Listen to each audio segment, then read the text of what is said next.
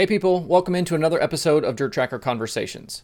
In dirt racing, for every Donny, Schatz, and Brad Sweet, there are dozens of guys like Brian Smith. Brian is a regular in 410 competition at Fremont Speedway in Ohio, but is far from a professional racer.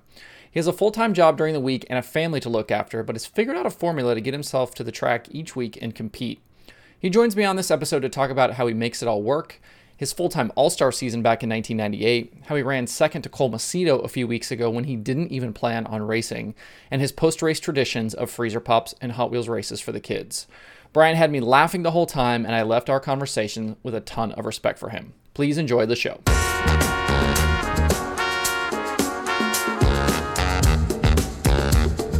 I want to just kind of jump right into the middle of this. I was saying just before I started recording that I was scrolling your Twitter account, and you posted a photo not long ago of what appears to be a car at Eldora, and you said that you somehow raced this car. I don't know if you or your dad talked Ted Johnson into allowing you to run this car, and I want to know the story behind that photo and that day.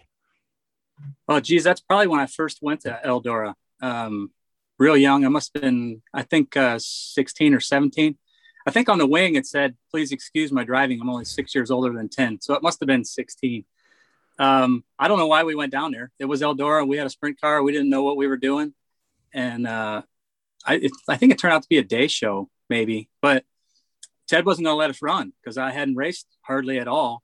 And Rick Ferkel came to my aid and said that I would do fine. I don't know how he knew that. I didn't know Rick at that point. But he talked him into letting me do it. And I rode around the middle and didn't spin out and didn't cause any cautions or whatever. So we made it through. Was that an outlaw show? Yeah, it had to have been. Do you remember anything else about that day? Do you remember who won the race or anything? I don't remember who won the race. I remember that Sammy Swindell was in my heat race, and I thought that was really cool because I was a Sammy Swindell fan. And we come down for the green flag, and they all left me. And I didn't even understand what was happening. That's actually happened a couple of times since I've been there. The same kind of thing happened. But I was just, everything was overwhelming back then when you're that age. Kids start now at, they're racing at 3 years old, 4 years old.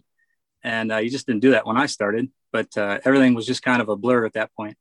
What was your actual racing experience at that point?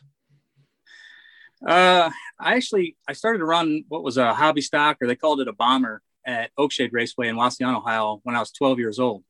Back then it was Jeff Gordon, Sport Allen, and me basically that raced at that age.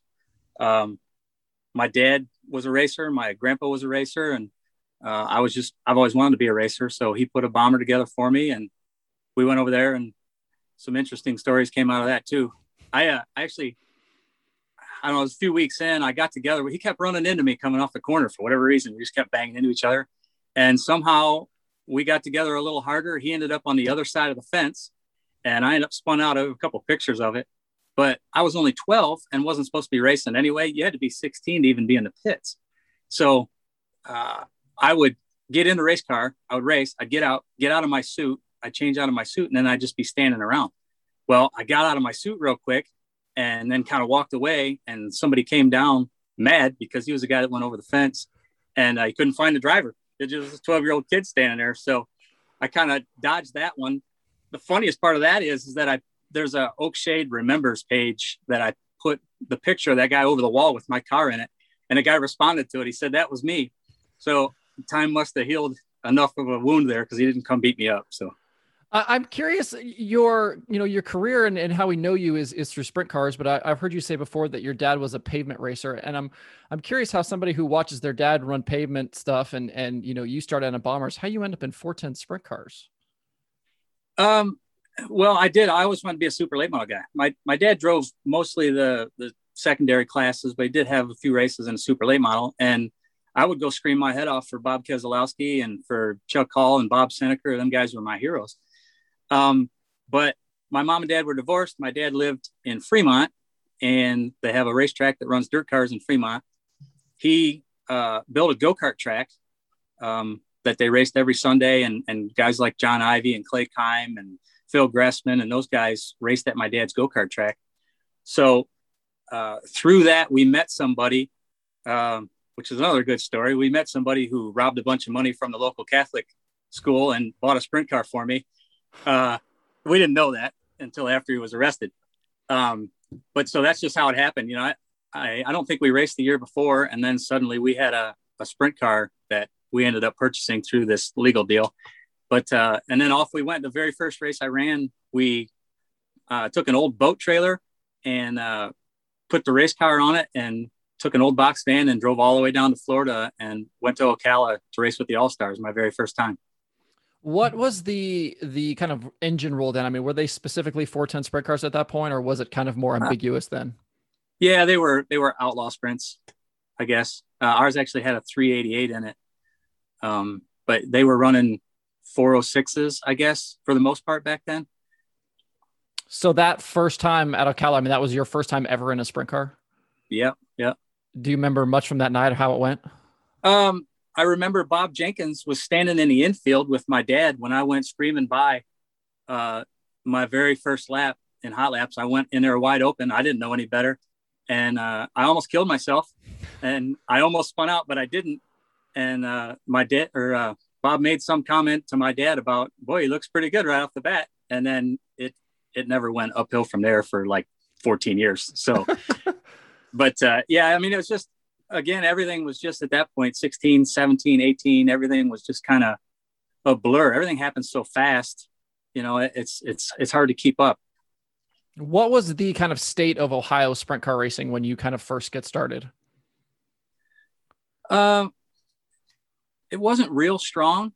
I mean, obviously the Ohio Speedway stuff would be 50 cars or 60 cars or whatever, but Attica had a halfway decent car count, I guess. Fremont didn't have a real great car count for years through there. They actually closed down, in 96 or 97, somewhere in there. It wasn't until after Jim Ford opened Fremont Speedway back up that it kind of grew back up again. What, I mean, were your intentions just to do this for fun? I mean, did you have grand visions of, being full-time with the All-Stars, being full-time with the Outlaws? Do you remember what your thoughts were at that point? Yeah, I was cocky and arrogant and young, and I wanted to be a world outlaw driver and race sprint cars for a living. That's all I wanted to do. And then you realize how much it costs, how much work it is. I got married at 20. And I did run the whole All-Star Series in 1998. I was 24, married, had a baby right at the end of that year. And it's a ton of great stories and a lot of fun. And I'd love to go back and do it again. But my dad mortgaged his house. I had to work full-time every week. My dad worked 50 or 60 hours as a detective. My brother was full-time in college. And we did 70, I think we did 70 races.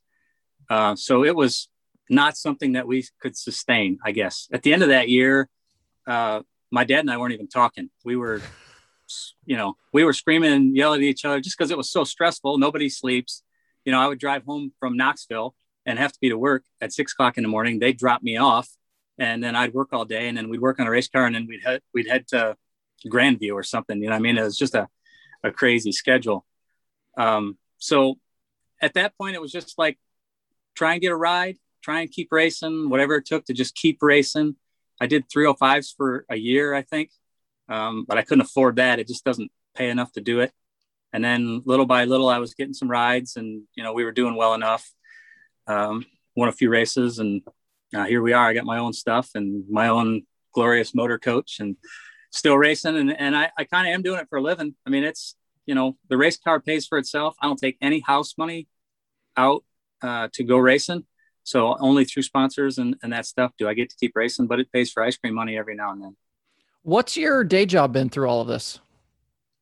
Back in 1993, I started working at a little plastic factory that makes like car dealer signs and name badges and license plate frames and that kind of stuff. And I've been there for 28 years or so. What's it like? I feel like anymore we don't hear about people or at least people like my age, like we don't work one place for that long. What is the feeling of working for some, like a factory or whatever it is? I used to work at a newspaper, and a lady there had been selling advertising for the newspaper for like 45 years. What is that like feeling like to work one place for that long? Is it like nice and stable? Do you get bored of it? Like where do you kind of stand on that? Well, I try and be content, and it's a solid, stable job. They let me do that all-star deal. So that led to it a lot. I did actually try and think of going somewhere at one point to make a little more money, but it didn't work out, and for good reasons, obviously. But I kind of like things the same. I like to know what's going to happen. I bet for 15 years, I had a peanut butter sandwich every single day for breakfast. So I just like things that last a long time. You know, the crank and the block in my motor I've had since 1997. It's the same. I'm still running it. It's the same. My wife, I've been married to for 27 years. It's the same. She's the best part that I've kept the longest. But you know, I don't know. I'm content. So I'm happy with what I'm doing. I want to ask you more about that all-star season. And I'm curious what led up to you attempting that, kind of where you were in your sprint car career at the time. And like at what moment all of you kind of sat around and said, let's go do this. Like, tell me that story. Well, that didn't happen. My dad said, I'm going to buy this car in 97, probably 96. I was at a bowling alley and I was bowling. I was throwing some good balls. The guy noticed that I was throwing some good balls and he said, hey, you should join this league or whatever. I started bowling. I made it to the point where I was going to be a professional bowler in 1997. I had the package and I was ready to sign the papers, had good averages in two houses, all that stuff you had to do. And my dad was friends with Frankie Kerr. Since Frankie Kerr had moved to Fremont, my dad was a police officer. He would stop over there and they drew up a friendship, and they still play cards today a couple of times a month. But he bought one of Frank's used cars from Stan and worked on getting a motor, and finally got a motor at the end of 97. And he said, if we're going to do this, we're going to do this. You're going to have to give it 100%. So the next week I sold my bowling balls and everything I had, and we went racing. So at the end of 97, Leonard McCarl was working for Frank, and we were at the Eagles Club or something like that one night. And if you've never met Leonard, man, he was awesome, dude. But he told me that if I could beat Sarah Fisher at Eldora at the last race or the last All-Star race, I think it was, if I could beat Sarah Fisher, he'd be my crew chief the whole next year. Well, that wasn't going to happen, and it didn't happen. But my dad said, you know what, let's just run the All-Stars next year. Okay. So that was kind of just the plan. He decided we had this stuff at the moment. And at that time, my stuff was equal to everybody else's. So I bought a new truck. He bought a trailer, and we went on the road, and 38,500 miles later and fights and joy and all that stuff. We finished, I finished sixth in points as a driver, and he finished fifth in points as an owner. I want to know both sides of this, but what are some races that stand out that season as good races, and what are some races that stand out that season as bad races? There was a lot of times when we had to do start and park back then, just because we had one motor. When we started, we had one motor, we had one car, and we took off, and we ran that motor 40 races. And so there was times where I could have made the feature at Williams Grove out of the B, but we needed to save it because we needed to go somewhere else. So a smaller track where we would have a better chance. I don't know. Some of the races we ran top 10 several times. I got to race with Keith Kaufman and Frankie Kerr and Kenny Jacobs and Jeff Shepard and all them guys. I mean, any one of those could have been a great memory. There were some times that didn't really go that well, but we try to forget most of those. At I think I ran top 10 at Eldora one time. Which was pretty crazy. That was neat. We ran Rockini, Kansas, as farthest west I'd ever been at that point. And I think I won the B over I don't know, neighbors or somebody. And so we're sitting there in the pits getting ready to go out for the B, and Kenny Jacobs came over and looked at my tire. And I thought that was the coolest thing in the world at that point, because they were coming over to see why my car was good. But the last race of the year, I'll tell you that we were pulling in Eldora, and we were screaming at each other where to park. I wanted to park one place. My dad wanted to park the other place. It was just so stupid. And by the end of that night, a radius rod or something broke, and I went head on in a wall in turn 3 and jumped the race car. And I didn't flip, but I turned around and I get out of the car and I do a somersault because I hit the wall that hard and I didn't flip at Eldora. So you got to do a somersault. Well, one of my torsion stops had bounced to the bottom of the racetrack. And my dad made his way down there and saw that I jumped the race car and picked the torsion stop up and threw it at me. What a great memories that we had. But like I said, it all worked out. I got to drive Hampshire's car that night in the commercial truck and trailer dash, which was awesome. And I started to be friends with Greg Wilson at that point. Now we're good friends, and just a lot of neat stuff. I feel like you hear about the All-Stars kind of being that working man series. And obviously I feel like today it's probably not that. But back then, was it that? And I mean, how difficult was it on, your young family at that point and you trying to work to be able to go do something like that? It was really hard. I mean, it was really, really hard. My dad, like I said, working 50 or 60 hours a week, he didn't drive. He would sit in the passenger seat with his foot up, blocking my right side mirror so I could never see out the right side. But he would sleep. My brother was at college and he was trying to do, get good grades and all that kind of stuff. So he's sleeping in the back seat.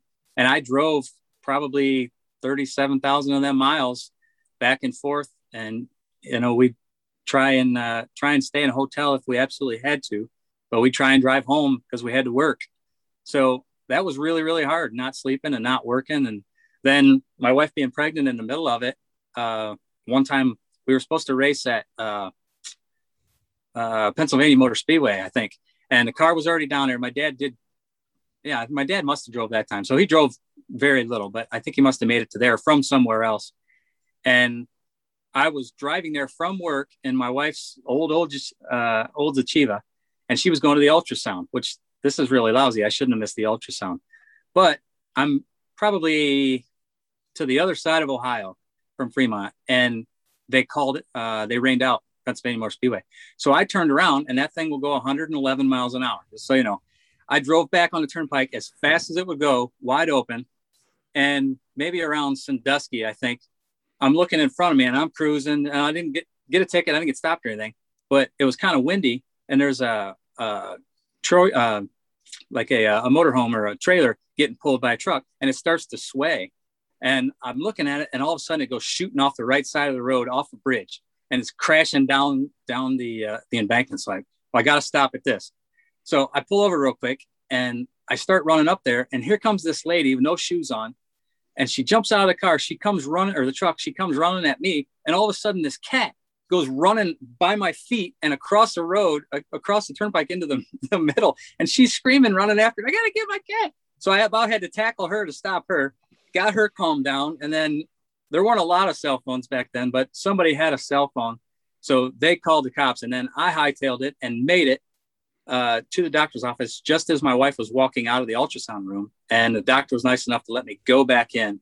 And I got to see the first of my 3 girls there. So that was a pretty interesting story. Where has she been at through all of this? I know now she's kind of your de facto crew chief and stuff, but has she always been super thrilled that you're doing this? I met her when I started working at Burger King, and we were both working at Burger King together. And I couldn't work under her. I just couldn't take it. I worked there for 3 months, but she was the boss, so that didn't work out. But she thought she was going to marry a race car driver, and then she was going to be rich and famous. Well, I mean, we got a motor coach, so maybe we made it. Maybe it worked out. And I'm talking to you, so I must be famous. But it was tough. It was a struggle because I told her when we first started that racing was number 1, she was number 2, and I was going for it. And that lasted we got married in 94, and in 2000, somebody else came into the picture and led her away. And it didn't work out real good right then. But my dad, who for most of my childhood, since my mom and dad were divorced, he wasn't really there as a dad. Well, in 2000, he led me to the Lord. I got saved, became a Christian, came back home, told my wife how it was going to be. I was keeping the house. I was keeping the baby, all that stuff. It was her choice to stay. Short story long, she decided to stay. We started going to Grace Community Church, which has now been my sponsor, one of my big sponsors for 11 years. And we both got saved. And now over the last 10 years, she's been getting more and more involved. And now since I think 2017, she's been the one that's, kept the air pressure in the tires, made sure I'm not overthinking stuff, taking care of the food, cleaning out the camper and the trailer. And, basically it's her and I. She's a crew chief, and we're having a good time. Are you the coolest guy at the church because you drive sprint cars with the church on the side of it? So about that, when it first started, like I said, 10 or 11 years ago, we're a fairly large church. It's like, I don't know, 1,500 to 2,000 people. Um, there was a lot of people that didn't know what a race car was, other than it was a bunch of hillbillies and they were gambling and all this bad stuff, all the bad stuff they talk about us roundy rounders. And so it took a little bit of time to get that, worked out to where they understood what we were doing. We made some appearances at the church at different places. And then the pastor started talking about us every now and then, although he did call me crazy in front of 2,000 people at one point after he'd come to the races the first time. He's probably not far off though. No, I'm not going to disagree with him. It's pretty crazy what we do. But so it took some time. The older crowd, it took them a little bit longer to see what we were doing and see that it was actually a ministry of the church. And, they support it through their advertising budget. So that's how it comes from. We're not taking money away from orphans and that kind of thing, like some of the people were thinking. But it's a great outreach. It's super outreach. And since we started this Hot Wheels deal, it's been a really great outreach to get kids and parents down there involved and point to the car, which looks like a big sign for the church, and start getting, building more relationships with people at the racetrack and fans coming down and that kind of thing. And the whole ultimate goal for me is obviously to point people to Jesus. So that's why we do all this stuff. And I'm convinced it's the only reason I'm still able to do this stuff, because I can't afford to race. It's all in the generosity of people that approve of and support of what we're doing. In the years since you ran the All-Stars full time, what has kind of been your approach each year? I mean, I know you run Fremont pretty regular and have run it for points. Like after you get back from kind of running that All-Star season, you kind of just then focus on Ohio and what you can kind of drive to, or what has kind of been your approach to how you decide your schedule each year? Like I said, the race car has to pay for itself. So I try and go where I can make the most money in order to be able to do that. And Fremont is 1 mile from my house. It pays $300 to start. Without being arrogant, I'm good enough to make the show every week, and $300 gets me going back. So the better we do, obviously, the more we can upgrade, the better that we can do. And then I can branch out a little bit. I drove for several different car owners from 2001 through 2000 and I think 13 or 14. I bought everything that I had. I got from Cap Henry's dad. I drove for him for 5 years. But I bought him out, the trailer and the race car and everything. I still had my motor. I was still running that. And then I bought a truck and then this camper to pull with. But I really want to travel. If I could get a ride where I could do that kind of stuff, I would absolutely love to do that, where my wife wouldn't have to, mount tires and stuff. That'd be easier on her too. But we try and branch out as much as we can. We've been to West Virginia Motor, we've been to Lernerville and Mercer and up in Michigan. We did that whole sod deal in 2016, which I didn't have the motorhome then. All I had was a tent. So after every night we slept in a tent and then drove home. But I want to get to some different places all the time. And as long as we can make a little money here, I can go and do that. This year, I know as simple as it sounds, but I got some newer tires to me on the motorhome, and we're going to try and make a trip out to Port Royal later and see our friends out there. And I don't know if we'll make the show, but we're going to go out there and try. It's been a while since we've been out there, do stuff like that. I was going to go to Hartford this weekend, but it's going to be like 36 degrees at night. And this is not the warmest thing at 36 degrees. So we're going to pass on that. But, I try and get out as much as I can. I don't want to get stagnant. Obviously, you just keep racing the same place and, you'll get good there or get as good as you are there. So. I'm curious why, for somebody like yourself that's kind of, just racing as you can and doing what you can afford, why 410 sprint cars? And to me, it would seem like engines are expensive and, people have super, incredible race cars with, all the shock packages and, it's like, it's an expensive deal to do. And for someone like you, is it cost effective for you to run 410s, or would it make sense for you to scale back and run a 360 or run a 305? Or is it just because there's not enough money available to win at those lower classes? Is there anything better than a 410 sprint car? I mean, there's not, but I'm just saying, like, not. In terms of what's affordable and what's doable. None of it's affordable. It's way too expensive to compete. I do not understand how these guys that I'm racing against afford everything that they do. But I can tell you that my entire truck and trailer operation cost me $8,000. The sponsorship money that I gather up is around $10,000 a year. And that's to paint the car. That's to letter it. That's to freshen the motor and maybe upgrade here and there. And then we race for $300 to start everywhere. And it works out to enough that I can keep doing it. If I were racing a 305 or a 360, granted, there are some 360 deals that are paying a little bit better money now, but I could not afford it. I couldn't afford to pay for my wife and myself to get in, buy fuel and all that kind of stuff. I'm like right here. I mean, the water level is right there, but at the same time, I don't want to do anything else. This is the show. You know what I mean? This is it. Obviously I'd love to run an IndyCar, but really this is it. As far as racing goes, there's nothing better than a 410 sprint car. So, if I couldn't do this, then, I would probably just try and find something else to drive until I couldn't do that anymore and be done. But right now we're doing it. God's got a plan for me. And obviously it's in 410 sprint cars. So we're just going to do the best we can, be the best steward of the money that I get, and just keep going. Where are all-star shows, outlaw shows kind of in this for you? Is that something, I know you've done a few of those here and there, in the last several years, but is that something like when the outlaws come to Attica or when the all-stars come through for Ohio Speed Week, like are those races you're going to think about running? Typically not anymore. The all-stars had a format change not that awful long ago where, before they took the top 24 cars and they inverted them. So like 21, 2, 3, and 4 would start on the pole of the heat race. Well, that's where I qualify with my stuff. That's as fast as I go. So I always started on the front row of a heat race. So I always made the all-star races. So we always made that money and moved on. So I would do those. And now since they've changed it, you're going up against your heat. And I know everybody says this, and they say it because it's true. The stacked heat is always the one that I'm in because there's so many good cars now. You know what I mean? So my car will run a 12.9 to 13.1 at Fremont. That's just as fast as it goes. I can't make it go any faster. And that's not good enough to start in the first two rows of an all-star race anymore. So it's really, really difficult. That being said, last year at Speed Week, the way the track was, we ran the first night. We were camping for the second night, so we weren't going to do it.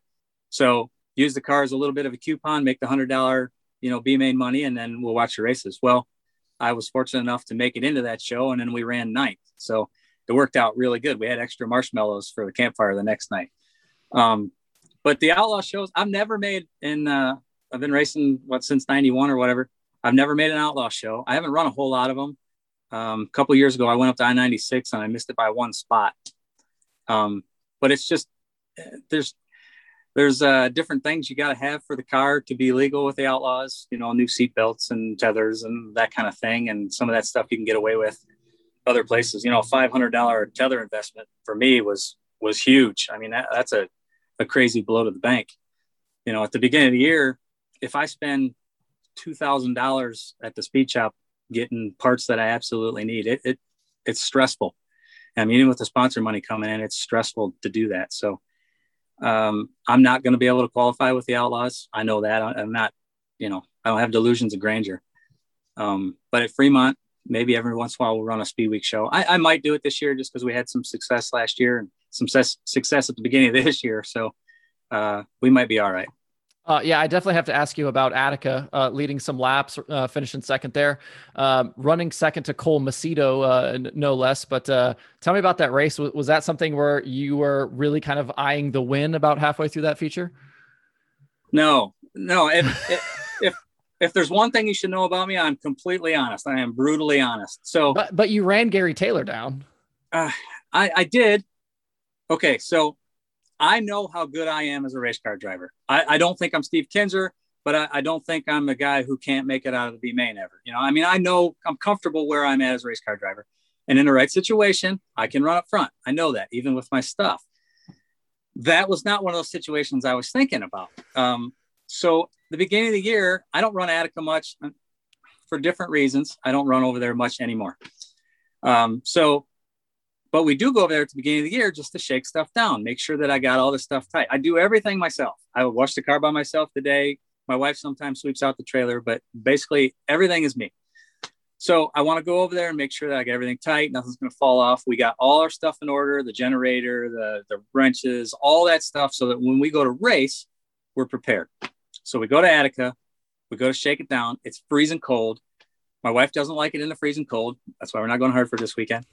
And we're going there for fun, and I want her to be happy too. Obviously, that's good for me. So we go over there, shake stuff down, and it was shake it down and out by sundown. That was our mantra. We were going to do that. We're going to leave after the B main. I didn't even know if they were going to pay me B main money because I honestly did not go there to race. So I just put on a tire that I don't know how long it had been on that wheel on the right rear. The left rear is about the same. I didn't mess with setup. I just blocked it. I put the wheels on it, and then we went out and hot laps was qualifying out there. I knew I was going to be last. I just wanted to just like get the car warm, you know, just kind of feel it out. And so I did that, and I qualified like a second and a half off the pace. No big deal. So I'm going to start last in a heat race. I'm going to make 2 or 3 laps, try and get a couple hard laps in, and then pull in. So green flag comes out right around. Okay, I'm going to give it a hard lap. I pass somebody. The caution comes out. Dang it. Now somebody's behind me. So this is tough because I want to get out of his way. You know what? So we get going again. I pass somebody else. And I'm like, oh boy, I'm going to run this thing in really hard. And then that's it. I pass somebody else. Crap. Somebody spins out in front of me or something. And so now I'm in a transfer spot. Well, so now I've fogged up my shield. I can't see anything except for out of the right side because I didn't do anything but eat cookies all winter. So I can only see out of this. So I turn my head to the side and I'm looking at the infield tires when the green flag comes out. And I'm thinking $300 pays more than $100. So I'm like, don't hit the tires. Don't hit the tires. Don't hit the tires. And I make it up to third. Holy crap. We just made the feature. So I pull in and they say top 3 redraw. I'm like, no. I don't do anything in the car. I don't touch it. I don't turn a bolt. We put fuel in it. Enough for the feature because if there's a big crash or something, then I can move up a little bit. I can make an extra $100, right? You're always thinking about that. I know how much the spots pay. So my wife puts a fuel in and we're like, you know, we're still going to make a few laps in the feature and get out. And I go up and redraw and it's a 2. Now we got a race, right? So I can't just go out there and pull in, you know, maybe if I just hang on, we can finish in the top 10. Now, granted, I can't hold my head up after the heat race. It's stuck to the right side of the headrest. So green flag comes out and I'm like, all right, you know, I put some sauce on my shield then, so it wasn't going to fog up. So it's like 3 laps in the race, you know, my head starts, I get the rubberneck and I'm trying to hold it up and I get the rubberneck. So now it's vibrating over here on the side of the car, run a laps. And then I start to catch Gary and I'm like, go Gary. Nope. I catch him and I pass him and I'm like, holy crap. I can't believe we're leading this thing. This is nuts. Just stay in the seat. This is going to be easier to finish in the top 10 if you can stay in the seat, right? So I'm riding along, and I don't know when it was, halfway or something. I start seeing flash bulbs. Well, I've been racing a long time. I've run up front enough. I know that the flash bulbs come at certain angles, depending on where I run the bottom a lot or the middle, where that other car is. So I start seeing the flash bulb. You know, it's here, and then it's here, and then it's here. So I know somebody is working his way up here. Finally, like, oh, that's close. Move down. There goes Cole ripping by the top. Like, okay, no problem. I'm waiting for somebody else to come. Nobody else comes. And then right at the last second, Spithaler comes up next to me and almost gets me, but we run second. I'm like, this is totally crazy. I'm telling you with complete honesty that I went there to shake the car down and we ended up with second place finish. Nothing I did. All I did was ride around the middle. You know, I didn't even use the brakes. I just rode around the middle, just kind of tried to keep a constant speed and not, you know, completely fall out of the seat. And we had a great run. And then nobody believed me, but that was the truth. So I feel like going forward, that needs to be your strategy wherever you go. Well, no, I mean, it doesn't really work. It did though. It did. Yeah. Every blind squirrel finds a nut, but yeah. So, but other than that, I mean, we run really good this year. I run 12th, 10th, 6th, and 5th. So it's been really good this year so far. I want to ask you too, in all of this, the last thing I would expect someone like you to do would be to take the wings off and then go run non-wing stuff. So I guess that's the next question is why run non-wing stuff through all of this as well? Because it takes the motor out of it and puts the driver in it. I love running without the wing. When my wife Kimberly and I first got together, we used that same old boat trailer. We put the non-wing car over and we drove over to Lincoln Park every week to race with Bob Kinzer and Brad Marvel and Kevin Thomas, the other Kevin Thomas. And I I love it. I love it. I've raced a couple times a year, just about my whole career without the wing. Whenever they come to Fremont, or we've run Attica. I won a race at Hartford 4 or 5 years ago. I think we won. That was my only non-wing win, but I won it up there and I beat Landon Simon. So at a big track, it was crazy, but we've run Attica and Merritt and that kind of stuff. Crystal. It takes a lot more driver. I'm a patient guy. I'm a bottom feeder. I can run the top when I have to. And I typically do it more in the non-wing car than I do the wing car, actually. And I think it's because I just use the same entry points and it slides me all the way up to the top of the racetrack. But I just get a kick out of it. There's a lot of wing guys don't do it for obvious reasons. You're riding along in a non-wing car and you're doing fine and you're just screaming along. And then all of a sudden you're upside down. You don't know what happened. That's the way it is. And that's part of it that I like, I guess. You know what I mean? I like to be able to control that kind of possible demolition that could happen, You mentioned like some engine parts that you've had for a long time. And I heard you somewhere else say that you ran the same wing for 7 years. Do you have other examples of parts like that you've run for a really long time? Well, I guess we got the motor in 1997 and I still have the same valve covers and crossover tube, even the two rubber hoses that go up.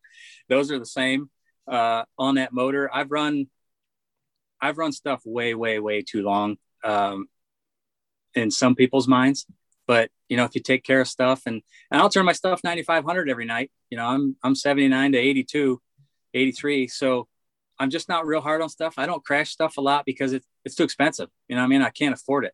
When I replace stuff, it's because it wore out. It just flat wore out. I've run drive lines for several years. Even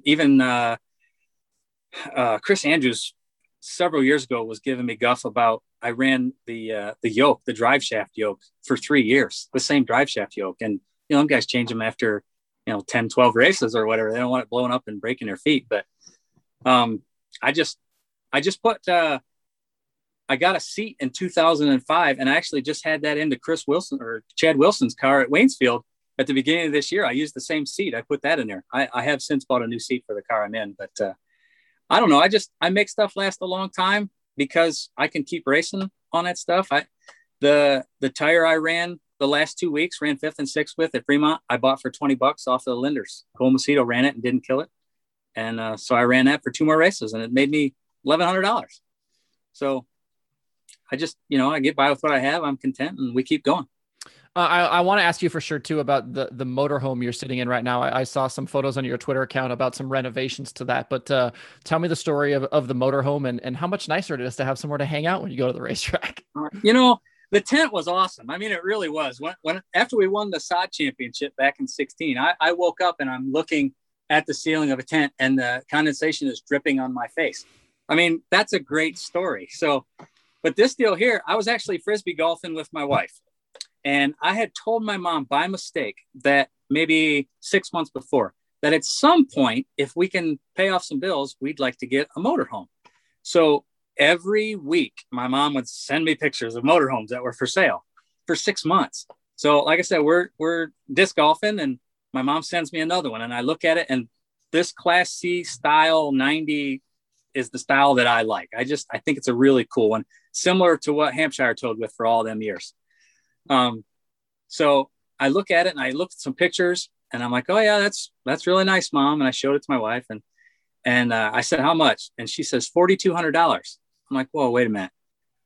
I'm going to have to at least go look at it. Now I don't have $4,200, but I'm going to have to go look at it.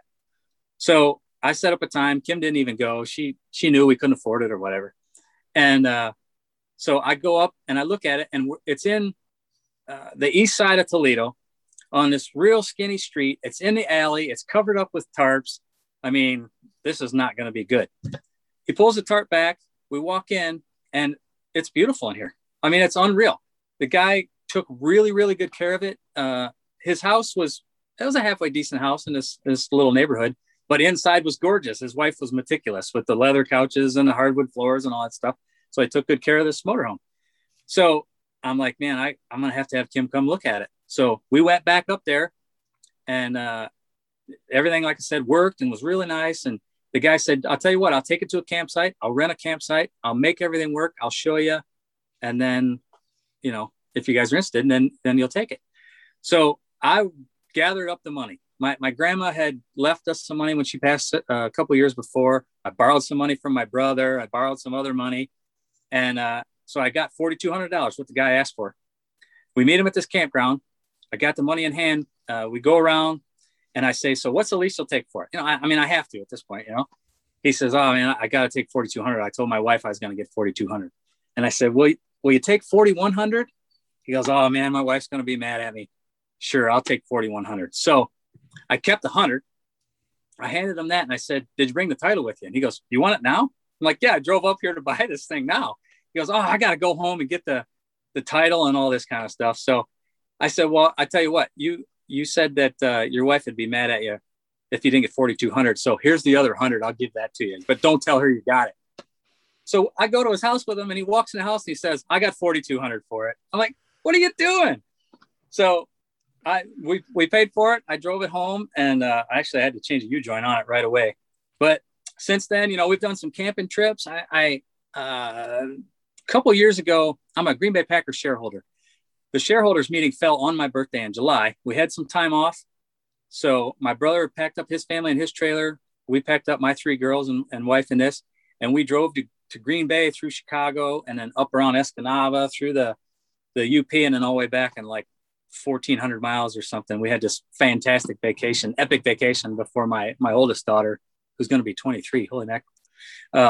She's before she moved out. So it was a super great memory. And now it's just, you know, there's air conditioning in here. So during the races, I can come in and cool down and change in here, not have to change behind a wing in the trailer and that kind of stuff. And then Kim's using the stove and most nights, she hasn't started yet, but most nights she makes a big spread of food and, you know, we have all kinds of stuff at the races afterwards for when the people come down and all that. So yeah, it's been great. You're kind of famous at Fremont for your post-race kind of situation or activities. And me and you have been going back and forth on Twitter for years about freeze pops, and there's a photo and all freezer pops for life, man. Yeah. But tell me about freezer pops. Tell me about Hot Wheels cars. Tell me about all of these things that have kind of started to be part of the Brian Smith program. When I was a kid, race car drivers were heroes. And they still are to kids now. You're not a kid. You just don't realize that, but they look up to you. They want to be you, you know, and there's exciting stuff happening. They want to be race car drivers. And that's how I was as a kid.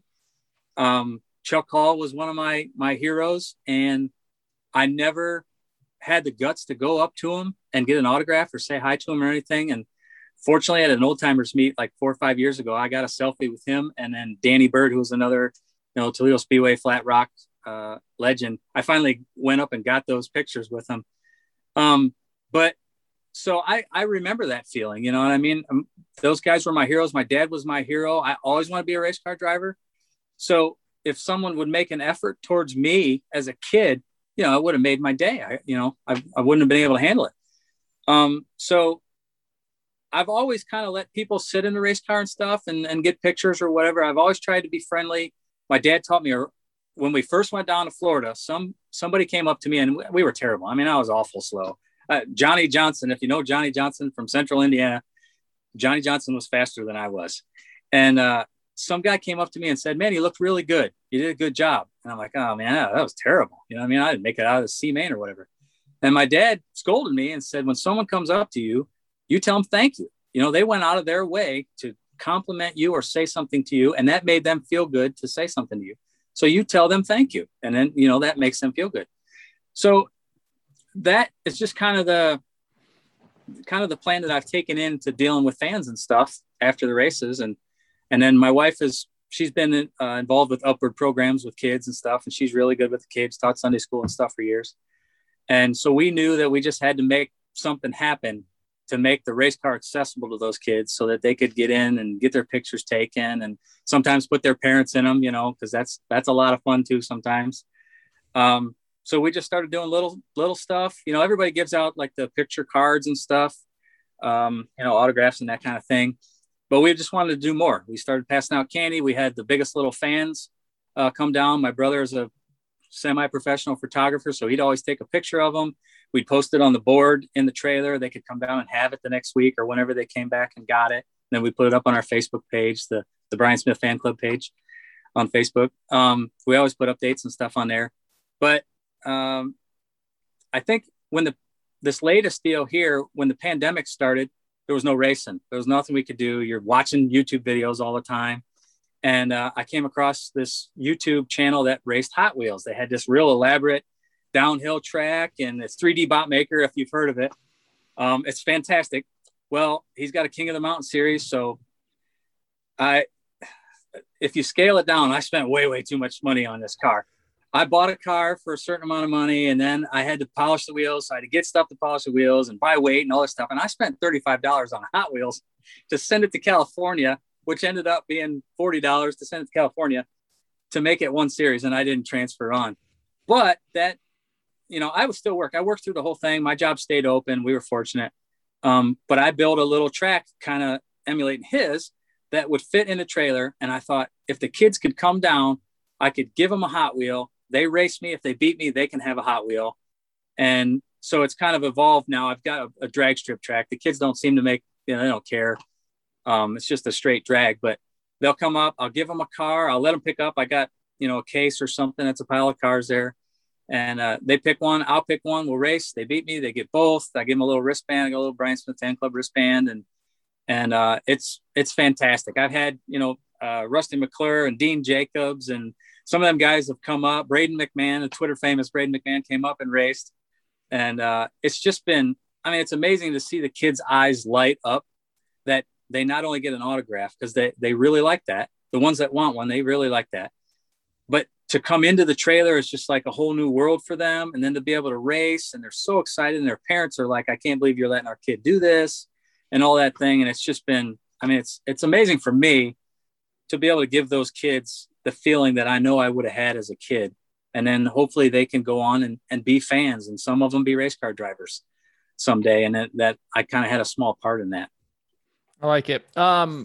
Your Twitter account, I keep going back to your Twitter account because there's like so much good stuff on there. But as somebody who's been wearing fire suits for 15 years because of what I do in NASCAR, my biggest question is, are you crazy wearing a white fire suit? Like, come on, man, a white fire suit? You ever watch any indie stuff from the 70s, 60s, 70s, 80s?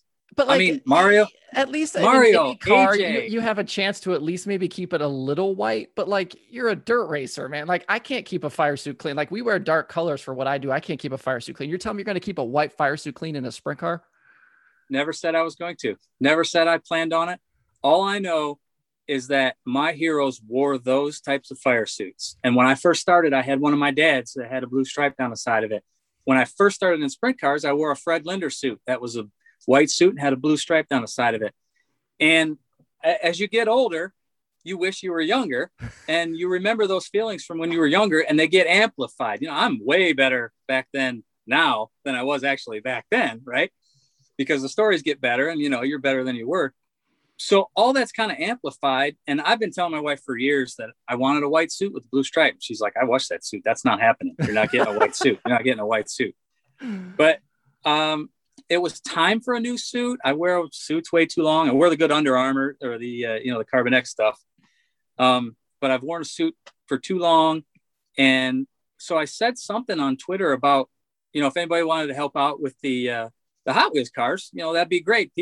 I've had a lot of people from, I don't know, all over the place, Kentucky and Tulsa and, all over the place that have donated money for cars. Well, in that, Ray Brooks contacted me from Gill Construction, who's Cole Macedo's car owner, and said that he would help me out. Well, it was enough to get a suit and then some. So I asked him if it was all right if I got this suit, and I put some old school patches on it that's got his companies on it. And then on the back, it's got, just like Goodyear used to be on the back of those suits, I got the OhioGrace.com logo on the back of it. And I'm telling you, man, I put that thing on at the races on Saturday, and I went down and got a picture with Ray and Holly. And I feel like I can take on the world. You know what I mean? All them childhood dreams came on. And I don't know. I have so much excitement to be a race car driver now. I drive race cars. I'm a race car driver. But I kind of like being a race car driver too. You know what I mean? I'm still a big fan. I watch I mean, I stay up way too late at night watching Dirt Vision and Flow Racing and all that stuff, watching guys out in California, because I'm a huge race fan. I mean, I even like some mechanics, you know what I mean? I love it. It's not a focus of my life because Jesus is the focus, obviously, but it's the thing that I do. That's what I do here. So wearing that white suit with that blue stripe, man, I'm AJ Foyt. I love it. Your race car, I love the hand lettered numbers. I like the picture of you welding on it in the driveway. Yeah. What do your neighbors think of every time you roll this thing out? I mean, do you push it off into the neighborhood? I mean, like what do you do? What do your neighbors think as you're working on this thing? I don't do any of the pushing off stuff. I don't make much noise. I bought a quieter air compressor. I try not to make a stink. I live in a fairly quiet neighborhood, I guess, other than my street seems to be a drag strip for Harley Davidson's going down to the bar down the street. But typically my garage is 12 by 18, moved in with cabinets to about 10 by 14. So if I push the race car in there, I have to put it on rolling stands and move it to one side to work on one and then roll it the other way to work on the other side. So most of the time during the summer, I just head the camper in, I roll the car out the back and I work on it in the driveway. And sometimes people stop, sometimes people don't. I got pretty quiet neighbors on both sides that they don't, it's not really a big deal. So I'm kind of under the radar where I'm at. I'd like people to stop buying stuff and talk, but at the same time, I don't work on it a whole lot. When I do it, I focus, I get stuff done and get it back in the trailer because I still have 2 kids at home and one of them's in hockey and they like to ride bikes and do all this stuff. So I kind of get it out, get it today. I just rolled it out, washed it, put it back in the trailer. And then I'm hoping tomorrow that I can do some maintenance stuff on it. And then maybe we'll get to race at Fremont Saturday. But yeah, it's kind of under the radar here. I love that you're like a race fan too, because I am the same way. I spend way too much time watching dirt racing. I don't get to go because of my day job, but I feel you there. As somebody who watches as much racing as you do, what have you been excited about this year as you kind of look around the country at all the stuff you've gotten to see? I really like the Taco Bravo series, and then the USAC CRA series out there. I don't know. It's a different style out there that I get a kick out of, that the tracks are different and that kind of thing. But I love watching the All-Stars wherever they're at. I love being able to not go on Twitter for a little while and then watch the races even the next day. Sometimes I got to be honest, I make it through all the heat races typically for the California races. And then sometimes I just got to wake up Sunday morning before church and watch feature. I just can't do it. But I think it shows how strong it is right now. I mean, there's a lot of race cars out there. I think we had 80 410s in Ohio last week between the Outlaws and Fremont. And then I think West Virginia Motor was running. I think we had 80 some sprint cars. So they get enough cars for races everywhere else. I think it's just really neat that there's that many sprint cars out there. Well, I will let you go. We are coming up on almost an hour at this point, but I certainly appreciate the time today. When and where are we going to see you throughout the season? Are you going to be able to travel at all? Is it just Fremont? Where are we going to be able to find you? We'll probably be at Fremont more often than not. I'm going to do Speed Week as a fan. My wife wanted to do Speed Week, the whole thing. So we're going to camp that. We'll probably race at Fremont. They're working on a Southern Ohio race I really want to hit with the Ohio Valley deal. We might do a 2-day weekend down there. And I'm hoping to make it to Port Royal on July 10th because some of the fast cars are going that way. Some of the fast cars are going that way, and it give me a better chance to make the race there. But we'll just see how it goes. We got to keep doing well and keep having enough money to put gas in the camper to go to those places. That's one of the main costs for me, is just being able to afford to go to those places. But yeah, we'll be around. I'm always looking to try to get in something else too. So you just never know. Give me all the plugs. Where can we find you? Who are the sponsors? Is there Brian Smith merch? Like, give me all of that stuff. There isn't Brian Smith merch at the moment. That's a big investment to get t-shirts or hats or that kind of stuff, but maybe next year we'll do that. You can check me out at the Brian Smith on Twitter, obviously, the Brian Smith fan club page on Facebook. And that pretty much takes care of most of that stuff. We try and run everything through there. So nice. Look me up. Well, Brian, I appreciate the time. Thanks for chatting, man. Freezer Pops for life.